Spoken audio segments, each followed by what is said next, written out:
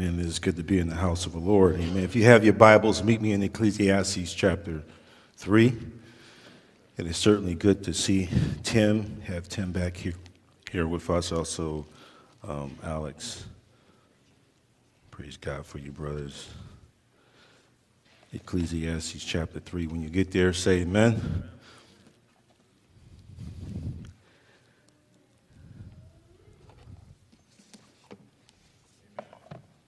Amen. I'll be reading from verses 9 through 15. What gain has the worker from his toil? I have seen the business that God has given to the children of man to be busy with. He has made everything beautiful in his time. Also, he has put eternity into man's heart, yet so that he cannot find out what God has done from the beginning to the end. I perceive that there is nothing better for them than to be joyful and to do good as long as they live. Also, that everyone should eat and drink and take pleasure in all of his toil. This is God's gift to man.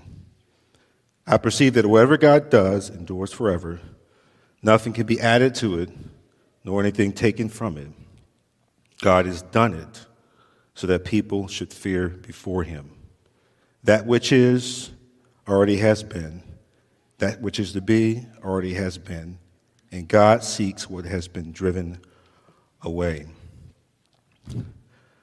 I want to preach on the topic, the happiness of life in Christ. Let's pray. Father, we thank you, Lord God, for your Holy Spirit. We thank you for your word. We pray that you'll consecrate this moment. Open up the eyes of our hearts that we may be able to behold your Son, Jesus, in the preaching of your word. Thank you for your Spirit's anointing. Speak in such a way, Lord God, that our hearts will be edified, that those who don't know you will be evangelized, and that your name will be glorified. In the wonderful name of Jesus, and all the people of God say amen. Is it true that Christians ought to be the happiest people on earth? I mean, how is that even possible with so much sin and brokenness and confusion and pain in our world? Should we expect Christians to be the ones to express profound gratitude in life? I mean, isn't there a difference between happiness and joy anyway? Where in the world do I find happiness? It is so elusive. How do I find it when my heart is so troubled and weighed down by grief and guilt? Does God even want me to be happy in the first place? These questions stem from something deep inside us. Every one of us, as divine image bearers, we search for happiness, and the search for happiness becomes desperation when we hang the weight of our happiness on things that could never satisfy us. Nothing wrong with us enjoying the beautiful gifts that God has blessed us with, just as long as these good things don't become ultimate things. Things that supplant the place of God in our lives. Last week, Leo reminded us that we experience true happiness because Jesus is a source of our joy and strength. We have a God of unshakable confidence. This morning, the preacher in the book of Ecclesiastes will show us how true abiding happiness is possible when God in Christ is at the center of your life. There is nothing better than life with God in Christ. The truth is, joy or happiness is a dangerous pursuit when God is left out of the equation. That's why people go on endless and elusive pursuits of happiness only to be met by one disappointment after another. In fact, the author here we identify as King Solomon, the son of King David, opened his book chronicling his pursuit of happiness, trying to find meaning in life and work and family and play, but all without God in the picture. He gave us some raw footage of his emotional roller coaster, if you will. He tried everything under the sun: serious work, sensual pleasure pursuits, entertainment. He had plenty of singers and servants. Building projects and massive, beautiful gardens, art collections. His financial portfolio was unmatched. His wisdom was impeccable. His fan base was impressive. And everywhere he turned, everywhere he went, many things he looked at under the sun. He went people watching, dissected the difference between wisdom and foolishness, the rich and the poor, the young and the old. He looked at death. He made observations about life. And in his pursuit of happiness, he ends up with emptiness. Everywhere he turned, happiness blew up in his face because God was not in the equation. So much so that his visceral reaction to all of these pursuits is vanity, vanity. All is vanity, a chasing after the wind, he would cry.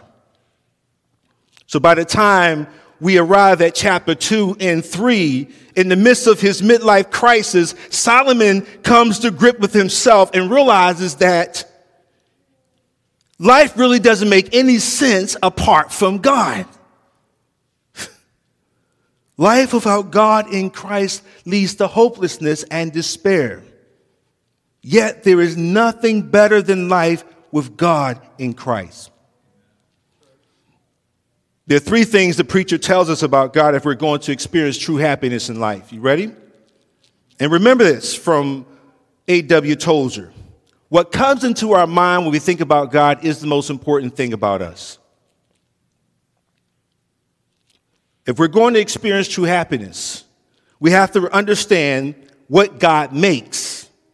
Number two, what God gives. And number three, what God does. Let's look at the first point, what God makes. The Bible says God makes everything beautiful in its time. Look at verse 9. What gain has a worker from his toil? I have seen the business that God has given to the children of man to be busy with. He has made everything beautiful in its time. He has put eternity into man's heart, yet he cannot find out what God has done from the beginning to the end. I perceive there's nothing better for them than to be happy or joyful and to do good as long as they live. Also, that everyone should eat and drink and take pleasure in all of his toil. This is God's gift to man. A favorite verse we often quote reminds us of the reason for our joyful state in Christ. Paul said, and we know that all things work together for the good of those that love God and those who are called according to his purpose. Notice it doesn't say all things are good. It says that all things work together for good. On the same note, the preacher here does not merely say that everything is beautiful. He says he makes everything beautiful in its time. But what in the world does that mean? It means that everything is beautiful in its time, but not everything is beautiful forever. There's an expiration date to it, as we will see in a moment. But think about it. In 6 days, the Father spoke the sun, the moon, and the stars into existence and created the plants and animals. And he stood back and looked at the beauty of his work and said, it is good every single time he creates.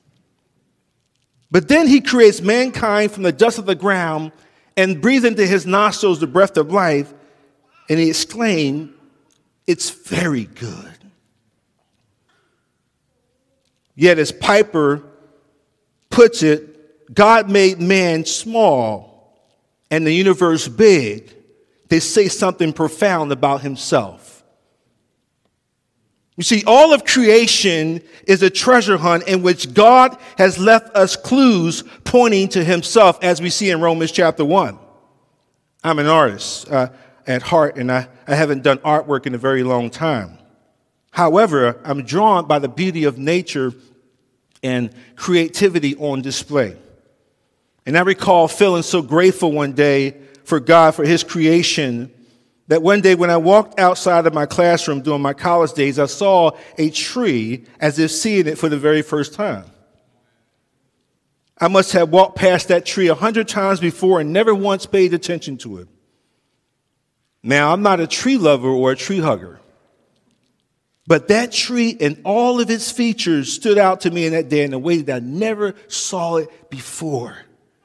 I mean, this was no majestic sequoia tree or a redwood tree that you would see in California. No, this was an ordinary tree. And I could instantly recognize the beauty of its bark, its branches, leaves, and color scheme. It arrested my attention for a brief moment, provoking within me praise and glory for God. Now think for a moment. That's just a tree, but imagine what life would be like if we looked at all of God's creation in this way. It's amazing what gratitude will do to open our eyes to really see. Have you ever had that experience where you stopped and you looked at someone or something and said, simply amazing? In fact, look at that image bearer sitting next to you or behind you and say, simply amazing. Awesome sauce. David Murray, in his winsome book, The Happy Christian, makes the case that it is true that the Christian should see far more beauty in the world than the non-Christian. You see, once your heart is alive to God's beauty in Christ, it is alive to God's beauty everywhere else. I repeat, all of creation is a treasure hunt in which God has left clues pointing back to himself. God gives us an eternal perspective. A friend of C.S. Lewis had a similar reflection in saying that I shall open my eyes and ears. Once every day, I shall simply stare at a tree, a flower, a cloud, or a person. I shall not then be concerned at all to ask what they are, but to simply be glad that they are. I shall joyfully allow them the mystery of what C.S. Lewis has called their divine, magical, terrifying, ecstatic existence. You see, the happiest people on earth don't have the best of everything. They make the best of everything because of their relationship with Jesus. Not only does God make everything beautiful in its time, but God makes everyone curious. Look at verse number 11. It says he has made everything beautiful in his time, but he has also put eternity into man's heart, yet he cannot find out what God has done from the beginning to the end. One definition of the word curious means difficult to satisfy. And although we are earthly creatures, we draw our sustenance from this planet. God has created us with an eternal capacity. There is something more to you than meets the eye.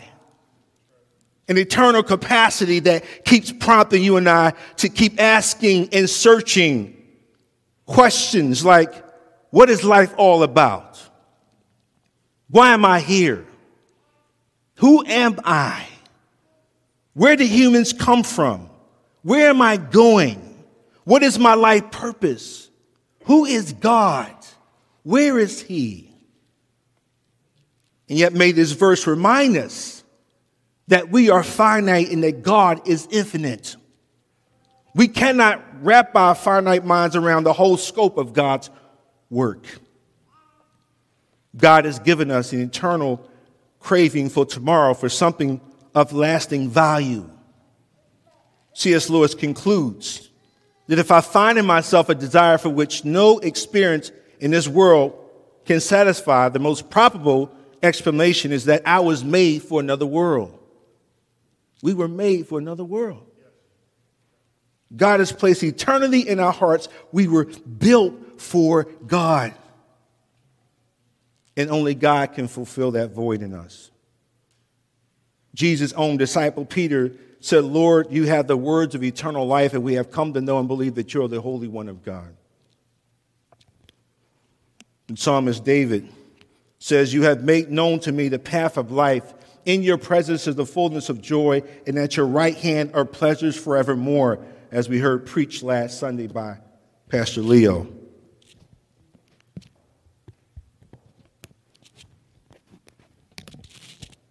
Amen. The eternal void can only be fulfilled by the eternal Creator. The concept of enjoying earthly life as much as possible because there's nothing after death is unbiblical. The Hebrew writer tells us clearly, after death comes judgment. That sure sounds like eternity to me. Furthermore, Jesus is a source of our true and abiding happiness. In John chapter 17, when he had spoken these words, he lifted up his eyes to heaven and said, "Father, the hour has come. Glorify your Son, that your Son may glorify you, since you have given him authority over all flesh to give eternal life to all to whom you have given him. And this is eternal life." Is it dying and going to heaven? No. This is eternal life, that they may know you, the only true God, in Jesus Christ, whom you have sent. Eternal life is a relationship. Samuel Rutherford, in his passion to know Christ, wrote poetically in his letters, and he said, "Put all the beauty of 10,000 worlds of paradise, like the Garden of Eden, into one. Put all the trees and all the flowers and all the smells and all the colors, all tastes, all joys and all sweetness and all loveliness into one. And oh, what fair and excellent thing that would be, and yet it would be less than fair in dearest, well-beloved Christ, than one drop of rain to the whole seas and rivers and lakes and fountains of 10,000 earths." In other words, put all the pleasures of life, such as family and job and recreation and sports and music and entertainment and cuisine and technology in one. And oh, what excellent joys they are. Yet such joys pale in comparison to knowing Christ Jesus and basking in communion with his person, not just his work. Mark Noll, in his book, Knowing Christ, raised the question, is Christ the drop of rain, or is he the whole seas and rivers, lakes, and fountains of 10,000 earths? Very poetic. But it makes a very profound, critical point that God makes us curious because of our eternal capacity. The Apostle Paul expressed it very well. He says, "Whatever I've gained, I count it loss for the sake of Christ. Indeed, I count everything as loss for the surpassing worth of knowing Christ Jesus my Lord. And for his sake, I have suffered the loss of all things and count them as garbage, in order that I may gain Christ." Yet even more astounding than delighting in knowing God in Christ is the fact that he knows us and delights in us to be with him, as he prayed in his high priestly prayer. As Christians, we can rejoice not only because we have eternal capacity, but we also have an eternal perspective. We know how the story ends according to Revelation chapter 22. The author of any story experiences a story as a whole. He knows the beginning, the middle, and the end all at once. He's omniscient. He knows what's happening in the middle of the story while preparing his characters for the end of the story. Because we're finite, we see life in bits and pieces, like when we struggle to put together 1,000 pieces puzzle. But God is infinite and all-knowing and sees the whole picture from beginning to end. He has made everything beautiful in his time. You know, that gives me comfort, because no matter how much we're plagued with life problems and pushed around by this pandemic, God is sovereignly in control. As Johnny Erickson Tada writes of her attempts to discern the Lord's reasons for permitting paralysis in her life,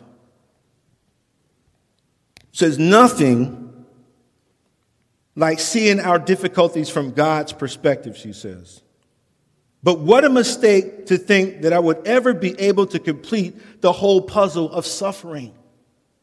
For wisdom is far more than just seeing our problems from God's eyes. It is also trusting him even when the pieces don't seem to fit.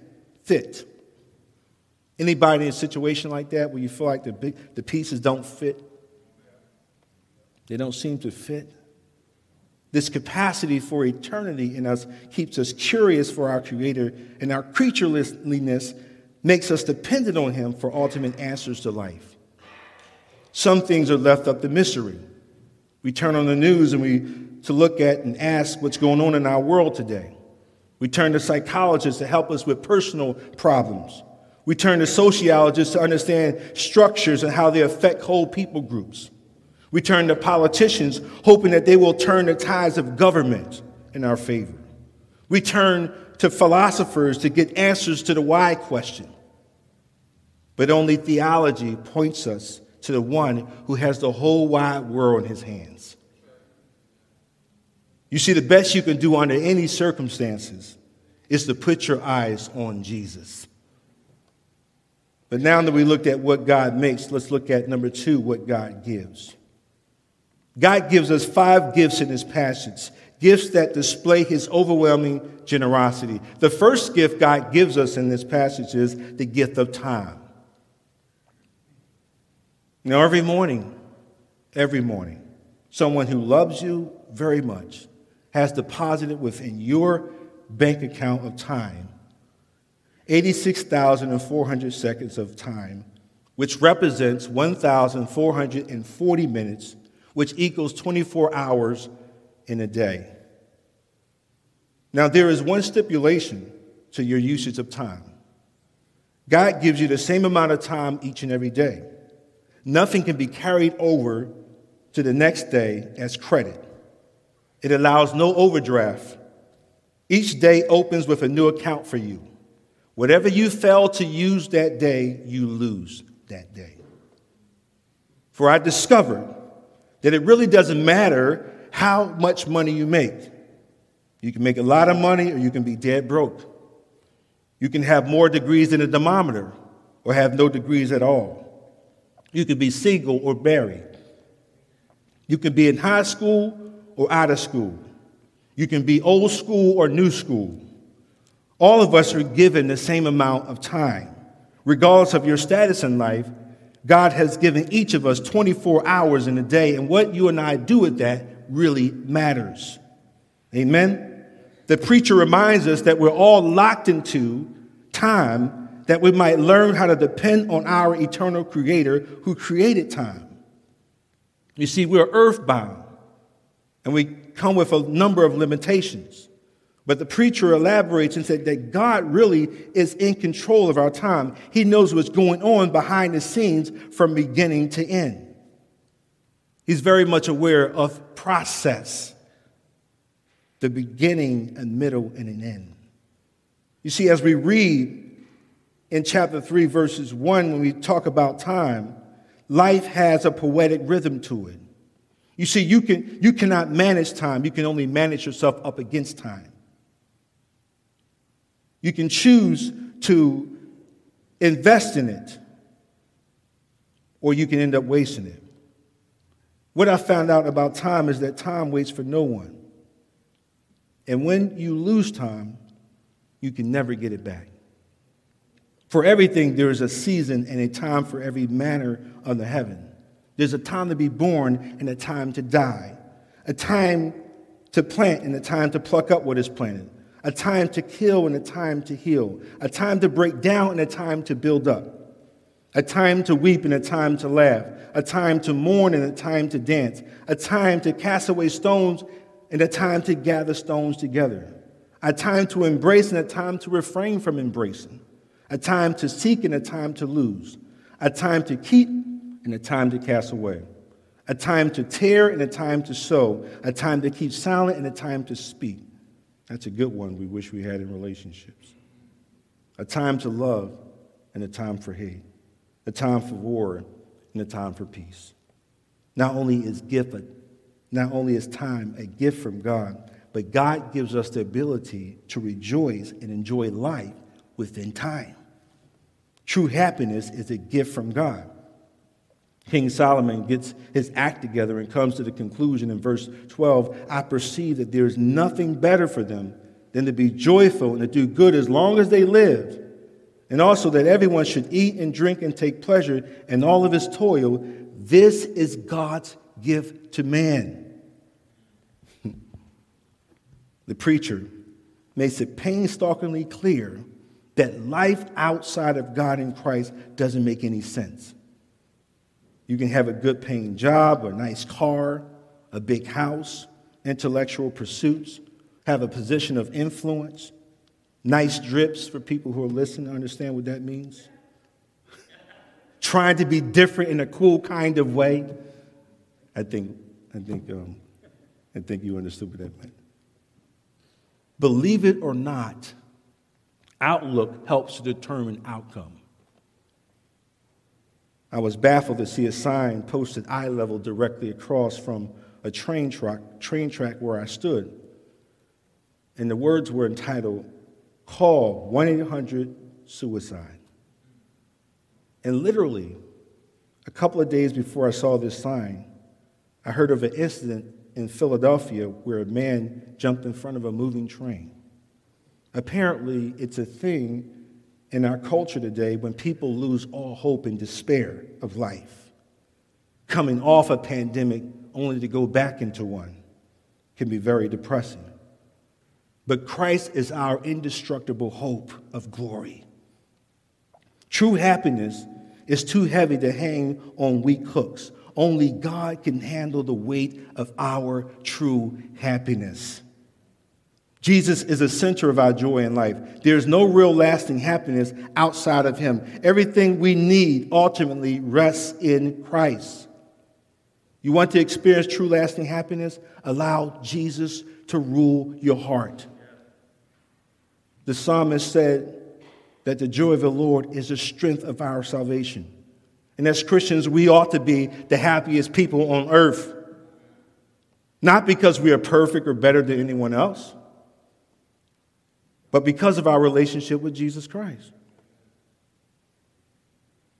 It has been said that a joyless Christian is an oxymoron, a contradiction in terms. And I could be a contradiction in terms, because I don't always feel like I have joy or happiness in my life at times.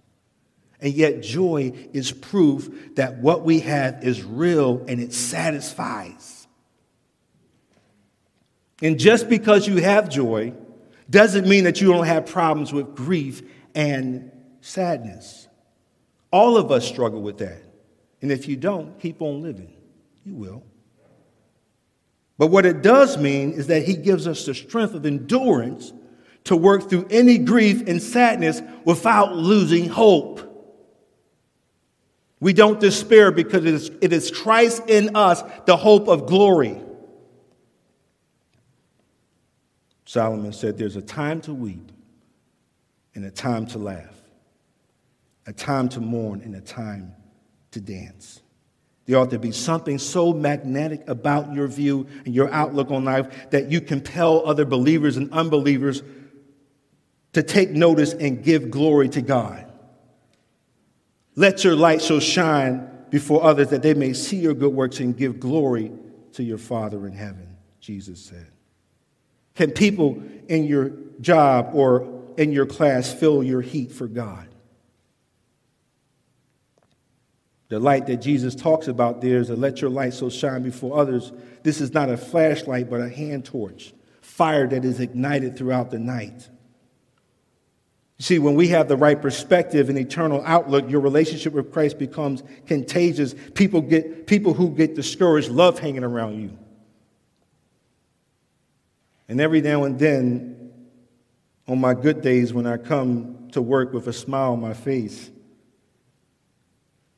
some people say that I'm being Joe. My name is Rick, I'm not Joe. But I get a reaction out of people immediately. And they say things like, what's gotten into you? What kind of coffee are you drinking? And I tell them, that's not coffee. That's Jesus. You see, when you discover true happiness in Christ, your fervency in spiritual matters become infectious. Do your friends rejoice when they see you? Or do people, when they see you, run the other way?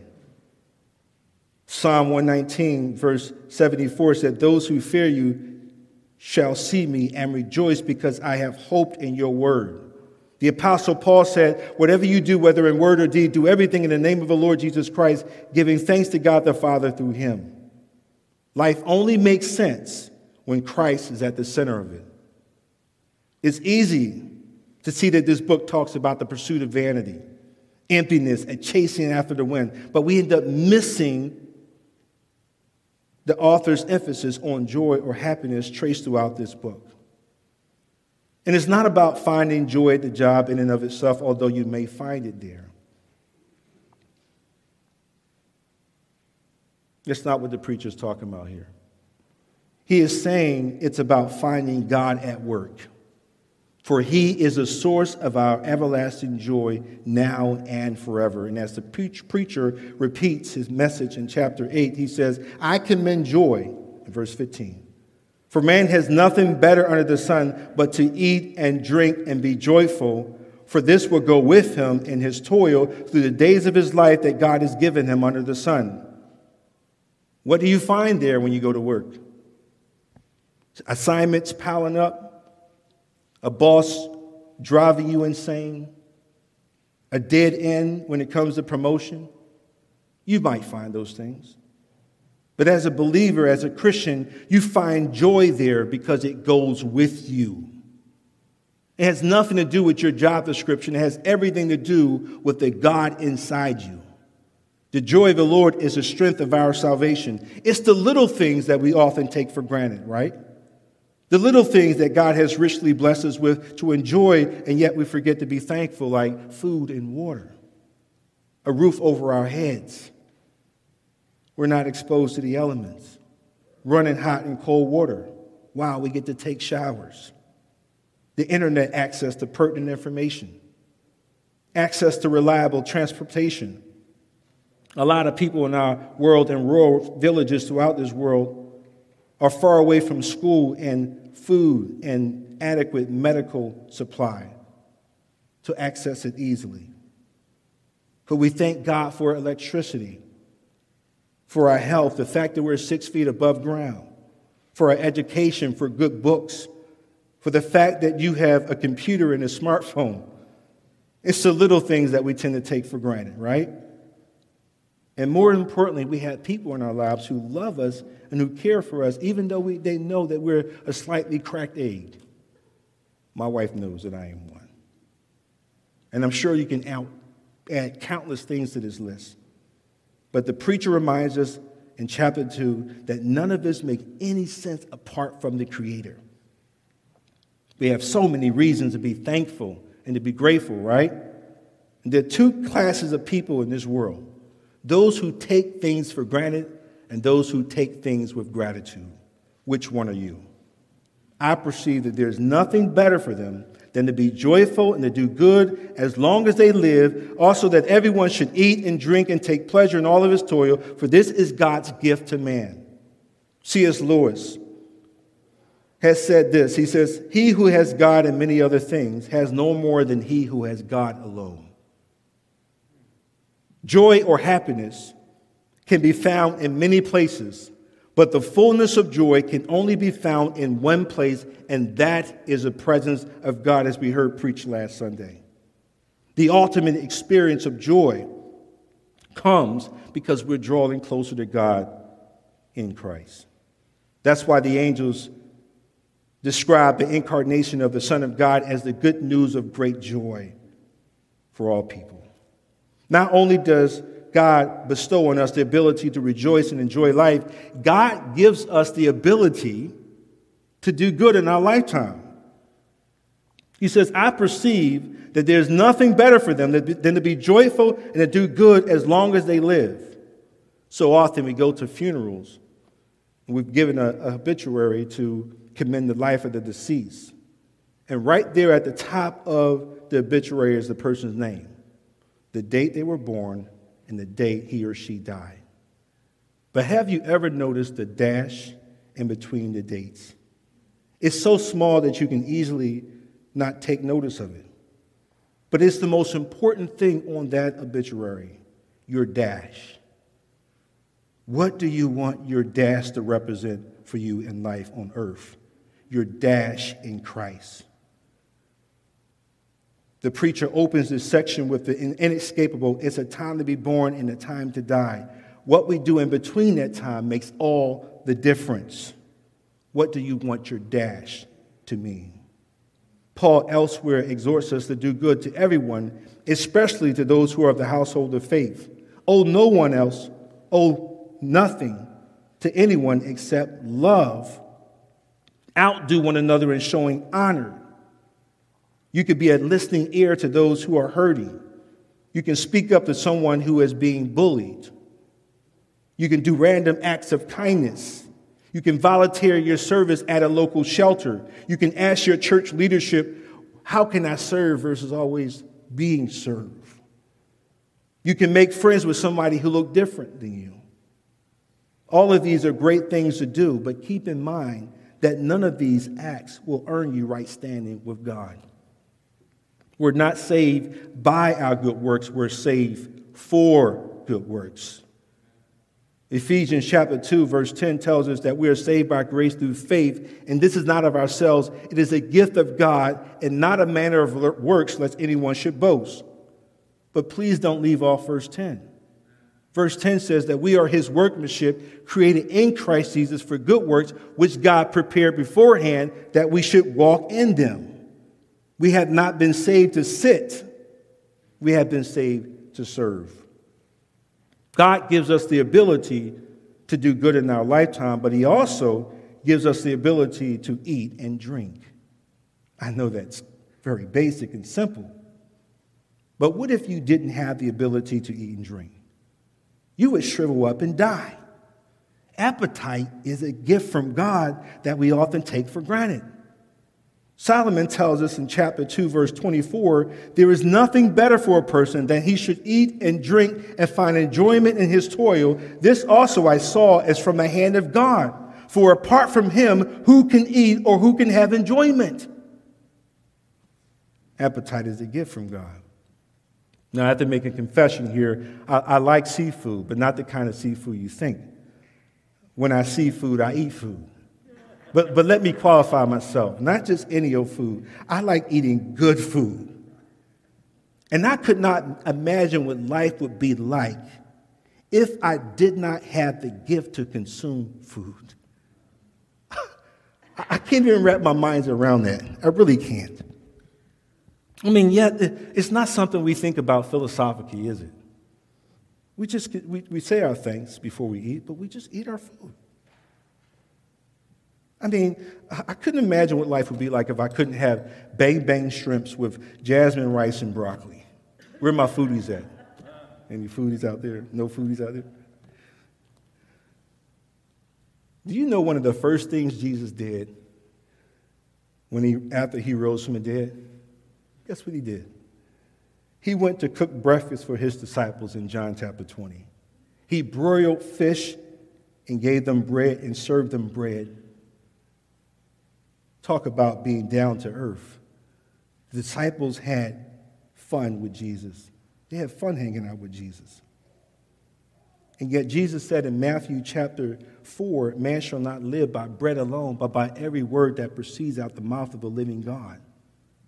There's not a day there's not a day that goes by that you don't instinctively think about eating and drinking. And although we enjoy it, we don't have a license to indulge it. For God gives us the ability to eat and drink, which is truly a gift from God. And number 5, God gives us the ability to take pleasure in all of our toil.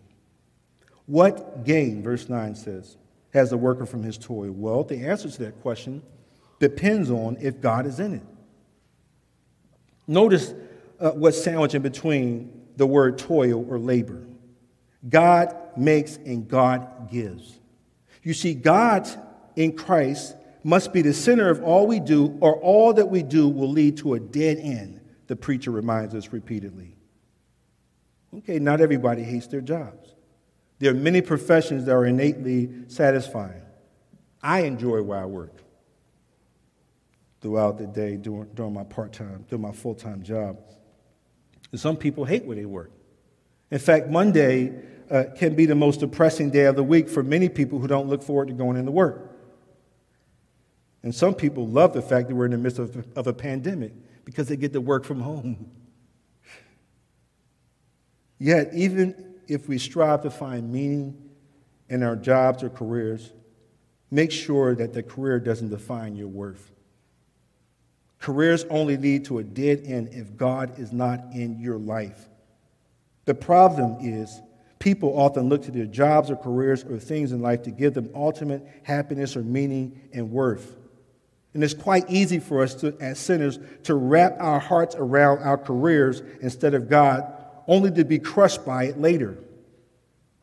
You could be climbing the ladder of success, only to discover that when you reach the top, your ladder is leaning up against the wrong building. And as Alex preached a couple of weeks ago, unless the Lord builds the house, those who build it labor in vain. Listen to the preacher's piercing words in chapter 2, verse 24. And there is nothing better for a person than that he should eat and drink and find enjoyment in his toil. This also I saw is from the hand of God. For apart from him, who can eat or who can have enjoyment? For the one who pleases God, he has given wisdom and knowledge and joy. But to the sinner, he has given the business of gathering and collecting only to give to the one who pleases God. This also is vanity, a striving after whim. God gives us perspective in all of our toil. Your job may initially suck, but God gives you hope and a positive outlook. And it reminds me of that old commercial way back in the day. You probably don't recall, where that guy gets up and wakes up in the morning, early in the morning, he's halfway asleep and he's making his way into Dunkin' Donuts, and he says, "It's time to make the donuts." Drudgery. Doesn't like his job, and some people treat their jobs like that, not looking forward to going into work. Certainly your job can help you flow in your life purpose, but only God can give you ultimate significance even at your job. Only God gives you worth and meaning and eternal satisfaction in life. Let me give you a reason to be happy at work, just in case you don't like your job.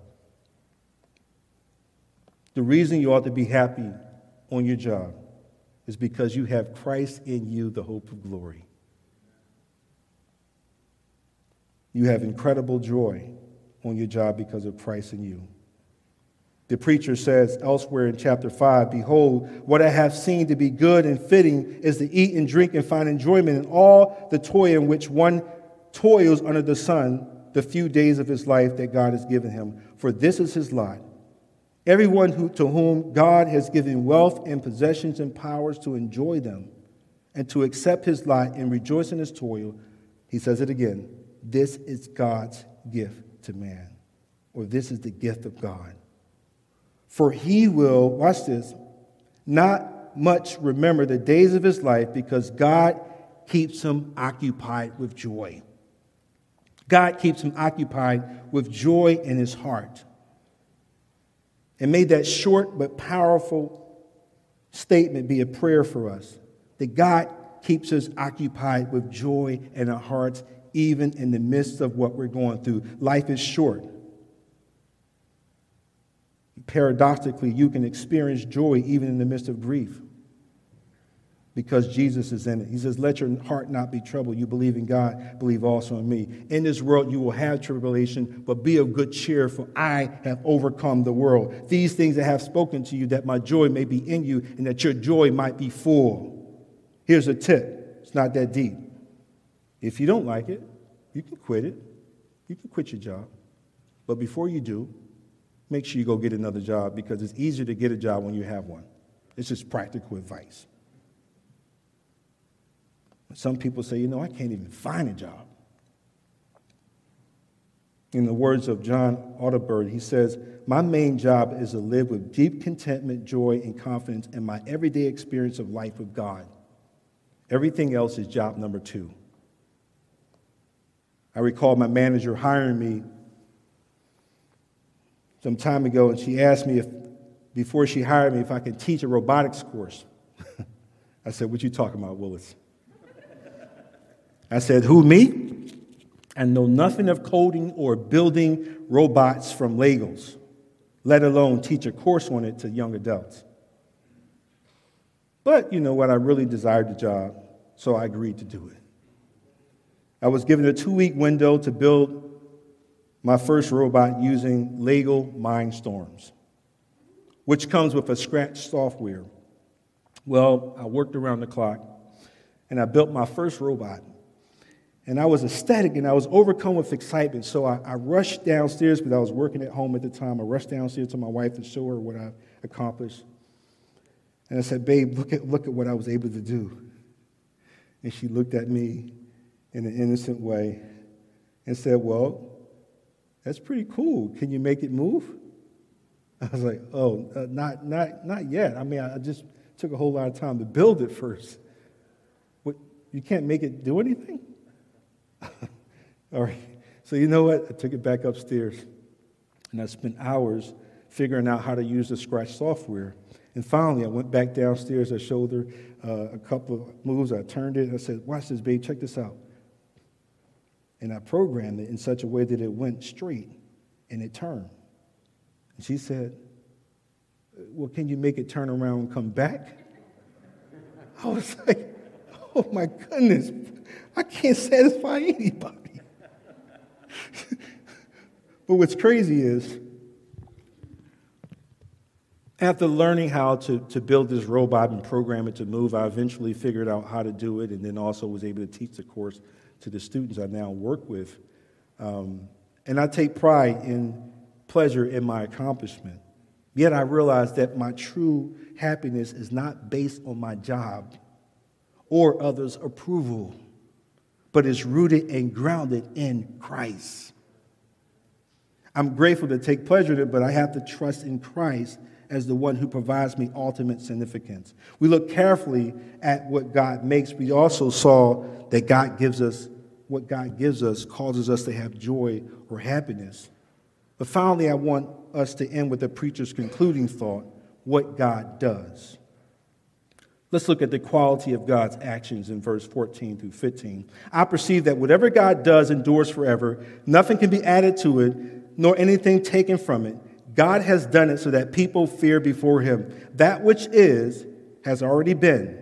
That which is to be has already been, and God seeks what has been driven away." The first thing I need you to notice about that part is that what God does is permanent. What God does endures forever. He has fixed time and eternity, and nothing can alter it. Number two, what God does is not only permanent, but it is also thorough. It's perfect. I recall taking my car to a well-known auto mechanic, and I won't say any names, but they diagnosed my car as having an issue with the alternator. And they gave me a quote and said, "Well, this is going to be your total, $750. And I said, "You got to be joking me." This is, "Yep. For the cost of labor, and the part itself costs about $500. And you also need to replace your battery because we can't install that without the battery." I was like, "Oh." I was like, "All right, go ahead, do the work." Finally, I was able to accomplish finishing the work, and then they handed me the key. I got into my car to start it, and it wouldn't turn over. I said, "You got to be joking me. $750. Okay, let me get out of the car and go back in there." I went back inside. "Excuse me, sir, it looks like I'm having a problem with my car. You guys just fixed it, right?" "Oh, yeah, let me see what's happening." He gets in the car, and he turned it a couple times, the ignition, and it started right up. I was like, whew. Then I get in the car, and I turned it off and turned it back on, and it worked. Then I drive off, I get to work. Later on, when I get back in the car, I had the same problem I had before taking it to this mechanic. Went to turn the ignition, and the car didn't turn over until the third or fifth try. And I said, "Oh, man, I don't know if they diagnosed the problem as the right issue. So I was very concerned about that. After giving them a call, they said, well, just bring it back in. I said, no. I'm taking this to the original manufacturer's dealership. And I took it to my dealership, and they said, well, normally this type of car in this year doesn't have a problem with the alternator. The alternators are pretty reliable on this car, especially this year, make and model. And he said, the issue here, when we diagnosed it, you have an issue with the starter, not the alternator. I said, you got to be joking me. Well, how much is that? He says, well, that's going to be about $450, when you include tax and everything else and labor. I was like, oh, man. I was like, all right, go ahead, do the work. He did the work, and then he said, sir, your car is ready. He gave me the key. I got in the car, turned the ignition, and it turned right on, just like it was a normal car. And so I drove off, and I thought to myself, wow, had I brought it to this dealership the first time, I wouldn't have had this issue. And why am I sharing this story? Because it reminds me that man might not get it right the first time. The mechanic was off. A doctor may not have the best remedy. The expert may not get it right. But God is thorough. God is thorough. God is perfect. And whatever you have that's broke, you bring it to him. He can fix it. In his time and in his way, he can fix it. Why? Because it's permanent, but it's also thorough. He does it so that we would fear before him. I perceive that whatever God does endures forever. Nothing can be added to it, nor anything taken from it. For God has done it so that people should fear before him. God does it not only to be permanent and thorough, but God does things that stir our hearts to worship him in the beauty of his holiness. God is awesome. I kneel in all of his greatness because it's unsearchable. I thank him for his wise providence. It's perfect. I'm captivated by his majesty. I'm astounded by his glory. I am struck by his sovereignty. We are speechless at his loving kindness. We are overwhelmed by his goodness. We are overjoyed by his mercies. We are amazed by his grace for us in Christ. God has done it so that people should fear before him. The only appropriate response for us right now is to give God the glory and the honor that he so rightfully deserves. To fear God is a healthy, holy respect for him. But even more importantly, it is loving God with all of our heart, mind, soul, and strength. And that is not possible apart from God the Father, Son, and the Holy Spirit. Listen how the preacher concludes his sobering book in chapter 12, verses 12 through 14. He says, the end of the matter, all has been heard. Here's the conclusion. Fear God and keep his commandments, for this is the whole duty of man. For God will bring every deed into judgment, every secret thing, whether good or evil. Worshiping God is the appropriate response to what God has made, what God gives, and what God does. But even more so, we worship him for who he is.